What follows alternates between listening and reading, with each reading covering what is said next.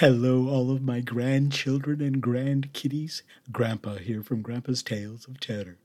We are about to listen to Knuckle, alternate final chapter. I hope you like it. Now close your eyes and let your imagination carry you into a world of fear and horror. Nicholas stepped out of the closet, not wanting to wake Patricia. He paused before leaving the bedroom and gazed at her. To see her sleeping soundly was comforting. Reaching over her, he pulled the blanket up and covered her with it. Opening the door quietly and closing it, he headed down the hallway to where the girl's bedroom was. Opening the door, he looked at the two of them.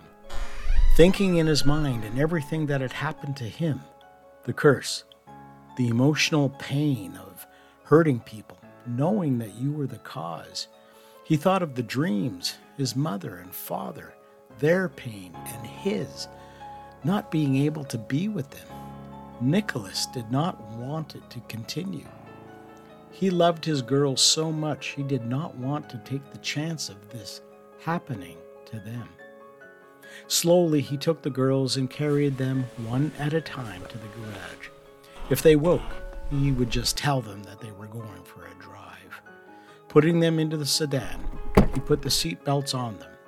After clicking them in, he then started the engine, looked at the girls one last time, and closed the driver's door. Nicholas went into the living room and sat on the couch. Patricia was dreaming. She was in a field, and the sun was warm and bright.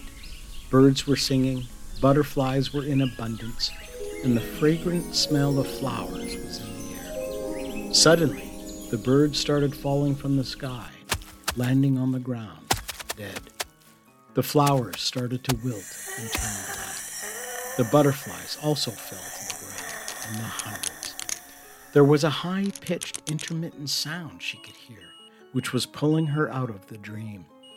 Opening her eyes and trying to focus, she realized that the high-pitched sound was coming from her phone.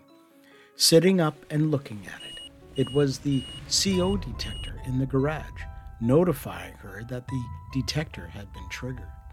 Getting out of bed and opening up the bedroom door, she could hear what sounded like a motor running. Walking down the hallway to the door that went into the garage, it definitely was one of the vehicles parked inside. As she was about to open the door, a hand reached out from behind her, keeping the door closed, and Nicholas asked her, what was she doing? Startled, Patricia turned around and asked why he was keeping the door closed. He answered by saying that he was doing the right thing. Patricia angrily asked him what that was. Nicholas looked at her. She noticed his eyes were the darkest they have ever been. Nicholas then said what his mother tried to do to him. Patricia knew what he meant right away and yelled at him to open the door. He stood there and shook his head, no. Patricia pushed him backwards and unlocked the deadbolt and was able to partially open the door, but then Nicholas's hand slammed it back shut. He grabbed her and threw her onto the kitchen floor, saying that he was ending the curse. Patricia screamed that he was killing their daughters, Stop that they it! were only 5 years old, and how could he do this? Again, Nicholas said he was protecting the girls so that they won't suffer what he is going through with the curse. Patricia retorted that they don't even know if either of the twins would even be affected. Nicholas said he wasn't going to take that chance. Grabbing a knife out of the knife block, Patricia told him to get out of the way. Nicholas grabbed a cast-iron frying pan that was sitting on the stove and told her he wasn't letting her rescue the girls. Patricia lunged at him, slashing at him with the knife. Nicholas blocked her with the frying pan. She lunged at him again with the knife. Nicholas hit the knife out of her hand with such force the knife ricocheted off the cupboards and stuck into the floor behind him. Patricia saw the knife in the floor, and as Nicholas approached her, she pushed him back with all her might, causing him to take a couple of steps back. As he did, He tripped over the knife, making him fall backwards, the frying pan flying up into the air. Nicholas landed hard on the floor, and then the frying pan landed on his head, knocking him unconscious. Getting to the garage, Patricia opened the door, the smell of exhaust slapping her in the face. She immediately opened the overhead garage door and activated the exhaust fan that had been installed in the garage. Within seconds, the exhaust smell was gone. Carrying the girls out of the sedan, she stayed with them until she knew that they were okay. Walking back into the kitchen, Nicholas was slowly regaining consciousness until Patricia hit him again with the frying pan. Groggily, Nicholas opened up his eyes, trying to get them to adjust to the light. He saw Patricia sitting on a chair looking at him. Trying to stand up, he found that he was unable to. Looking down, there was a rope chain around his waist, which was also wrapped around the base of the bandsaw. Focusing, he realized that his wrists and forearms were zip-tied together. He tried to bend his arms, but was unable to due to the duct tape holding his elbows together, taped in such a way he couldn't bend them. His wrists only a few inches away from the blade of the bandsaw that was in his workshop. Rope had been tied to his arms, one before and after the duct tape. The other ends of the rope were being held by Patricia. Looking at her, Nicholas asked what she was doing. Patricia told him that she wasn't taking a chance of him ever again, trying to hurt the girls or anyone for that matter. He asked what she was going to do. Patricia replied that she was doing the right thing. Walking over to him, she put duct tape over his mouth and turned the bandsaw on. Sitting back down in the chair and holding the rope in her hands, she started to pull.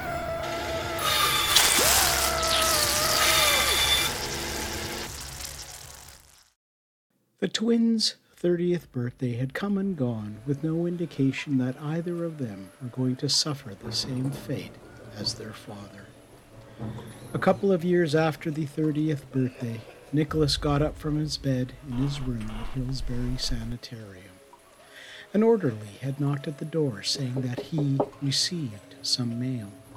Opening up the slot in the door, Nicholas took the letter with his stumps, which had the envelope stapled to it, due to all mail being inspected beforehand, and sat back down on his bed and started reading. Since his request to have visitation privileges had been denied 25 years ago, the letters were the only contact that he was able to have with the twins.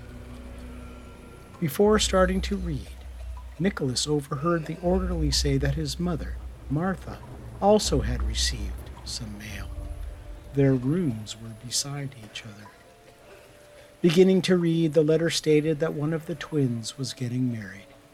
As he read the rest of the letter, he looked at the picture of his daughter and her fiancé, which had been included.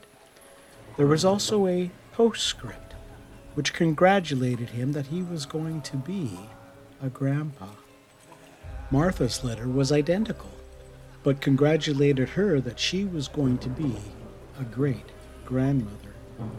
A sound of anguish could be heard throughout the hospital, accompanied by a laughter that had never been heard before.